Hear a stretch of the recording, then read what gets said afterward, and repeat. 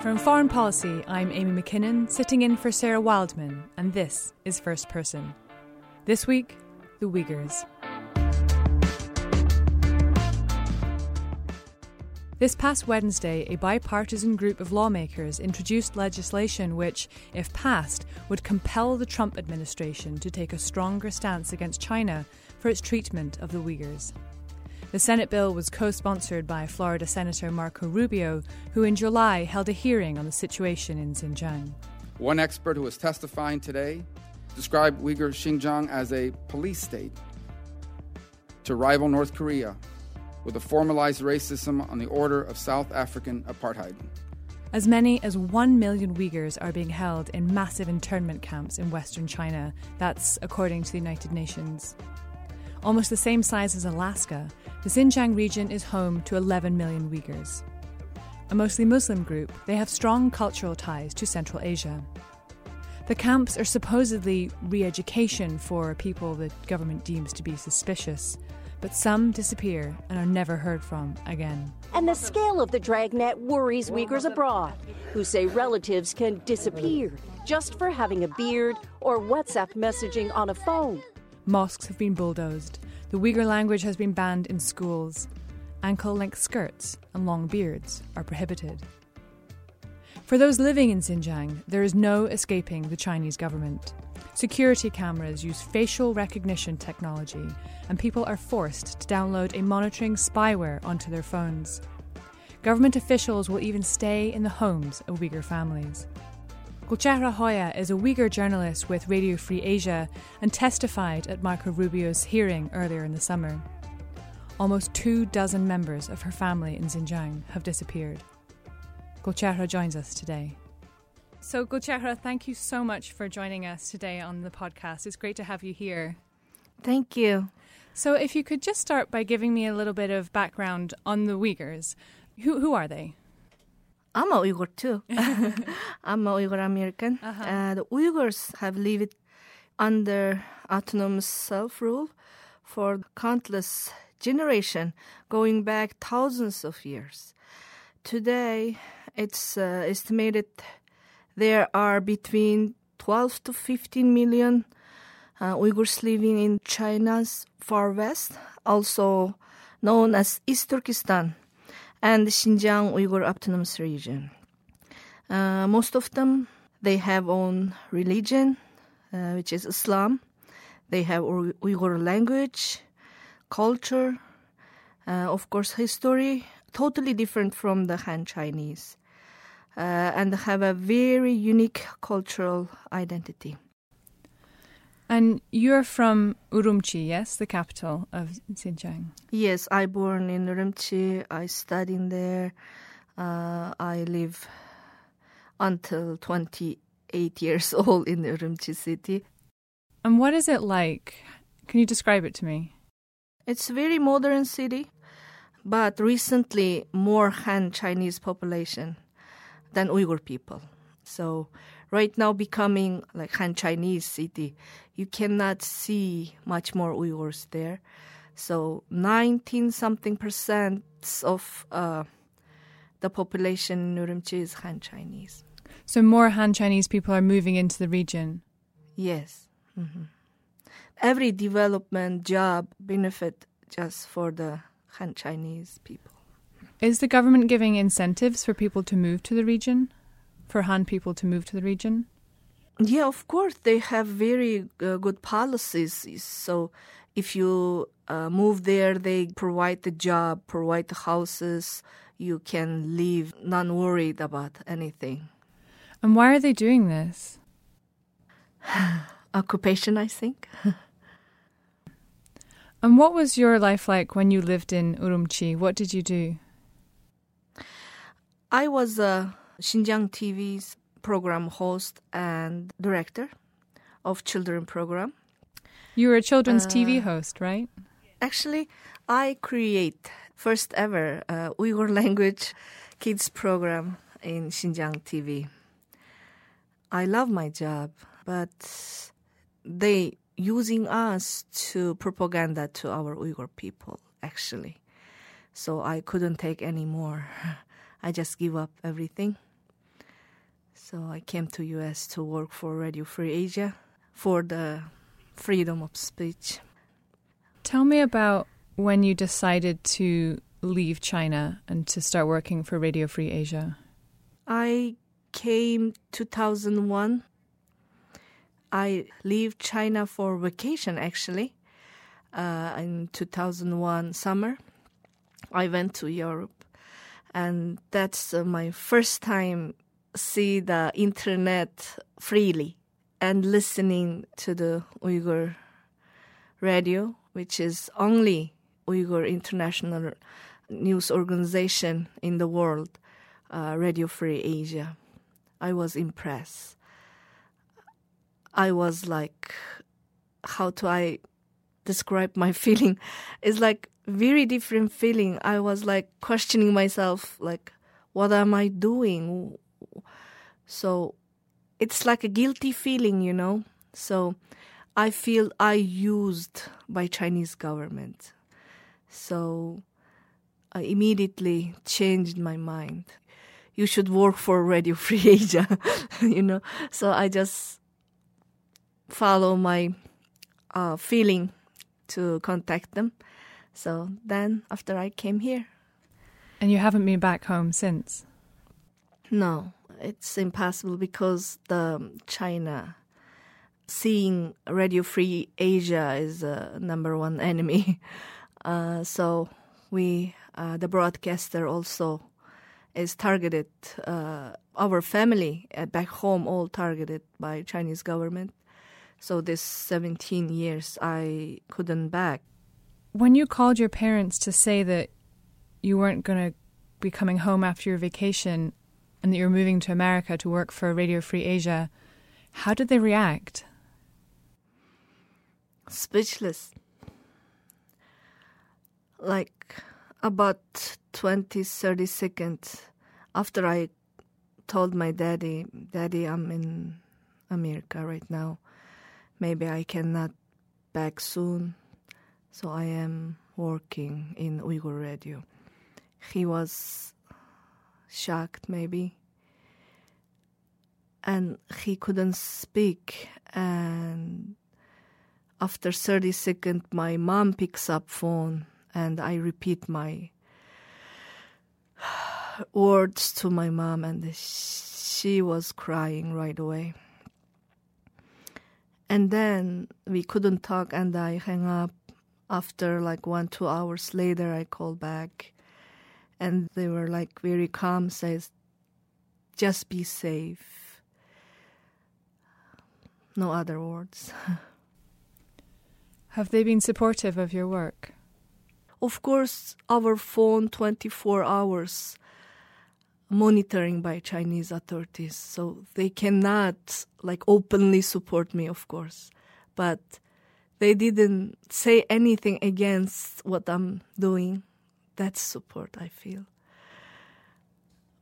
But even that, it's causing suffering for them. And what happened to your family last year? So first, my brother was taken by Chinese police. So when my mom asked them, why are you taking my son? The policeman give answer back to my mom, says, his sister over there, is that not enough? So he's detained just because of me, because I am producing free news, telling truth to the world.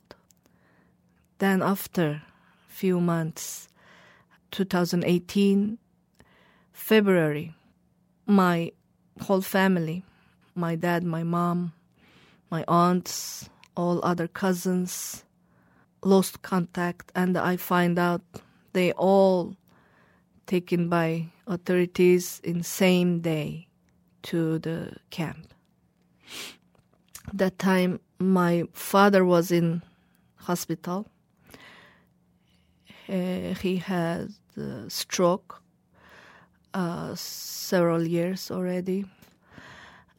And my mom has some health issue too, but they don't care. They just took all. That time I spoke out, to the media to tell my story. So after 1.5 months, they released my mom from the jail. And as my mom described, they couldn't take my father, but they isolated him to the hospital room. But they took, including my mom and the other 23 close relatives. They all in the concentration camp right now. 23 people. Wow. In my family. Just because of your work? Yes. And where were they held? What were the conditions like? We don't know. They don't allow to visit. They don't give any information about the situation about them to the families. How many of your relatives have been released? Only my mom released because of her health issue. Oh, wow. She developed heart problem in jail. So somehow they released her. I don't know. Maybe because I was speaking out. I'm not sure, but they released her. She is 72 years old woman, sick. They were taking her to the jail 1, chain her, and black-hooded, ill-treated, and tortured in the camp. They call Reeducation camp, but it's a jail. So my mom was taking like several different pills every day because of her health issue. So she need those medication, but without medication, she couldn't stay more than 9 days. She just very sick in the jail room, so they take her to the hospital, and then they treat her in the hospital 2 weeks, then released her.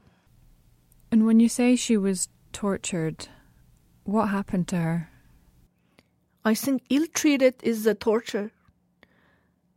And physically, they didn't do anything, but the chain, 72 years old woman, and scare her and accuse and using bad word every day, just give her a very low meal, like no water, 9 days, my mom says.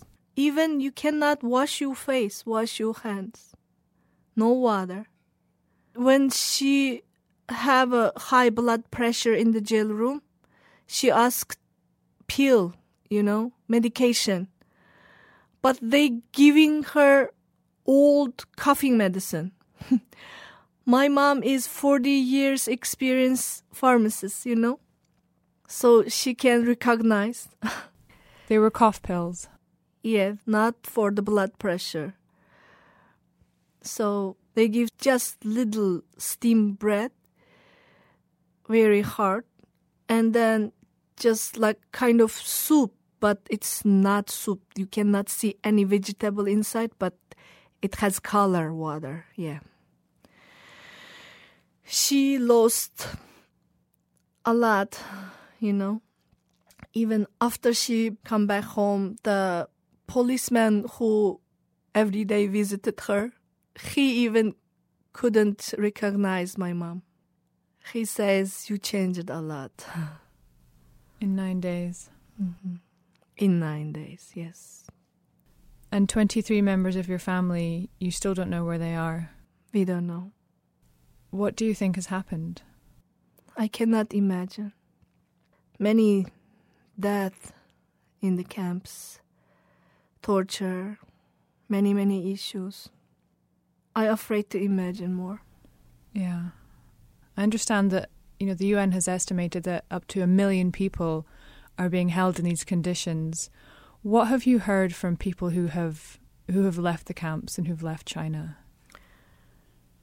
As we interviewed who escaped from China, who was detained in 1 year, 2 years ago, as they described, this is not like re-education or some kind of center. That's like concentration camps. That's worse than actually the jail. They have been tortured. They have been ill-treated. Those people who in the camps, they're not criminals. They're just regular people. Just because of their identity, because of their Uyghur, because of their belief, they're locked up there. Including professors, singers, musicians, and doctors, many, many more. And the Chinese government has said that the goals of these camps is transformation. And there's been reports of Uyghur people having to write these kind of self-criticism essays and hours of singing patriotic Chinese songs and forced lessons in Mandarin. What do you think the goal of these camps is? The goal? Some people say that's ethnic cleansing. Is that what you think is going on? We don't know for sure. And outside of the camps, what is it like for people, living in Xinjiang who are Uyghur?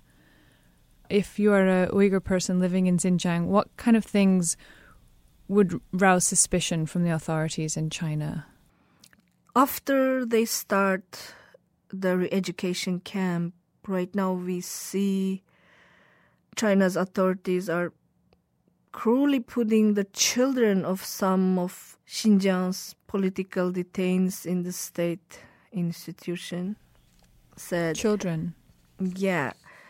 This is the part of the perverse government program to take Muslim children from their extended families in the name of children's material well-being. It's like a cultural genocide. They're trying to wipe away the Uyghur culture? Identity, yes. How are they doing that? They just changed to the Han Chinese education to all schools, to ban the Uyghur language in the school system. And they banned the Uyghur books. And what do you know about this campaign called Becoming Family? They're using this policy from 2016, I think. First of all, they're using so much officials to moving into the families, to watching them, and using some program to brainwash, They teaching them red songs and government politics and control their religion practice, The Uyghurs' home becoming their own home right now. So how can you imagine every level affected by Chinese government, Uyghur lives? So government officials are moving into the homes of Uyghur families and living with them? Living with them. Even they have contract. Both of them have to sign. They have to look after each other. But we are not sure what is included. Are they there to spy on them? I think not only that. Mm-hmm. Because those families, every Uyghur is being taken to the camp. After they taken to the camp, those empty houses becoming the officials' houses, I think. Then you all life, whole children, all your things becoming their new relative, under their control. So I don't know what is going on. We have to pay attention to this part. What is behind it? I think not only to monitor Uyghurs. And I understand that the Chinese government has used some pretty high-tech means of surveillance in the region, using facial recognition cameras, biometrics, yes, and even big data. What have you learned about this in your reporting? So first of all, they took all Uyghurs' DNA, also screen test, everything. Their friends, their relationships, all monitoring by Chinese government. So nothing left, no freedom at all over there. They even want to occupy your mind. And I understand that some of the technology that they're using in this surveillance is supplied by American companies. Yeah, unfortunately. Have there been calls to put a stop to that? Yeah, already Marco Rubio was mentioned in a hearing. Those companies should stop selling equipment to the China. So some countries just doing business, but human rights issue not important. We have to, the humanity first. Between countries or countries, between the business with countries, no matter what. We are same. We are all people. We sharing one whole world. So we connected each other. What has the reaction been from the global community to the news of these detention camps and this crackdown in Xinjiang? Some countries, as U.S., and some world organization, they are calling Chinese government to stop. But some Muslim countries still keeping quiet. Why is that? I don't know. They have strong relationship with China economically. So some countries are afraid to speak out against China because of its economic clout. Mm-hmm. Do you think the reaction from the global community has been enough? I think no. We still struggling to give the right view. Because if you ask someone who's Uyghurs, still very little people knowing who are the Uyghurs. What are your fears for where the situation is headed for Uyghur people in Xinjiang? Yeah, this re-education camps affected our lives many, many ways. Because I am Uyghur, I am from that country. My all relatives living there. So as a journalist, I affected. As a person, I affected. As a sister, as a daughter, I affected. So we are worried, extremely worried. Because we don't know what's gonna happen next. We're just hoping. Do you think you'll ever be able to go back? I hope. I hope. Every Uyghurs outside of the Uyghur region, everybody wants to one day come back home. Of course, that's our homeland. Our family's over there. It's my hope, my dream. What do you think would happen to you if you went back now? Now it's not possible. Of course. Maybe I'm just missing from the airport. It's very dangerous for us. How have you maintained a relationship with your family over 17 years when you haven't been able to go home? How can I say? Dreaming about each other. Praying and sometimes able to call. Like several years ago, it was little open for us. We were chatting a video chat. That time is the happiest moment in my life. I can see my mother, my father face, but they changed a lot. But 2 years ago, social media banned. So we cannot reach them. Even phone call is impossible for many, many Uyghurs outside. They cannot reach their family. So it's very difficult. It's difficult. Have your parents been able to meet your children? Yes, once. My husband is Kazakh citizen, but he is Uyghur. He is born in Kazakhstan. So he took my oldest daughter in 2008, before Beijing Olympics. So we think that time China is a little open for the world. So the more journals over there, so they cannot do very dangerous stuff. So we just take chance. And my husband took my oldest daughter to the Urumqi to meet with my parents. That's the only time. That is the happiest time for my parents' life. So after that, we couldn't do that anymore. So they did see my oldest daughter. Other two children, they didn't see. Even my kids affected by this harsh policy. Has the Chinese government ever tried to get you to stop your reporting on this? Yes, this non-stoply. Yeah, sometimes call on the phone, harassing, and come visiting my family to harassing them, to talk to me, to stop my work. But your family has never asked you to stop? They just repeat, the police says this, that. Of course, they forced to do that. Would you ever stop your work? No. We are the only hope.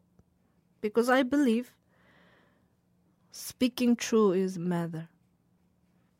Thank you for coming on. It's been wonderful to have you, and thank you for sharing your story with us. Thank you so much. Thank you for your timing. Thank you.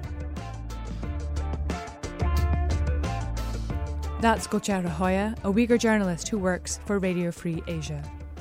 First Person is produced by Dan Efron, edited by Rob Sachs. I'm Amy McKinnon, and Sarah Wildman returns next week.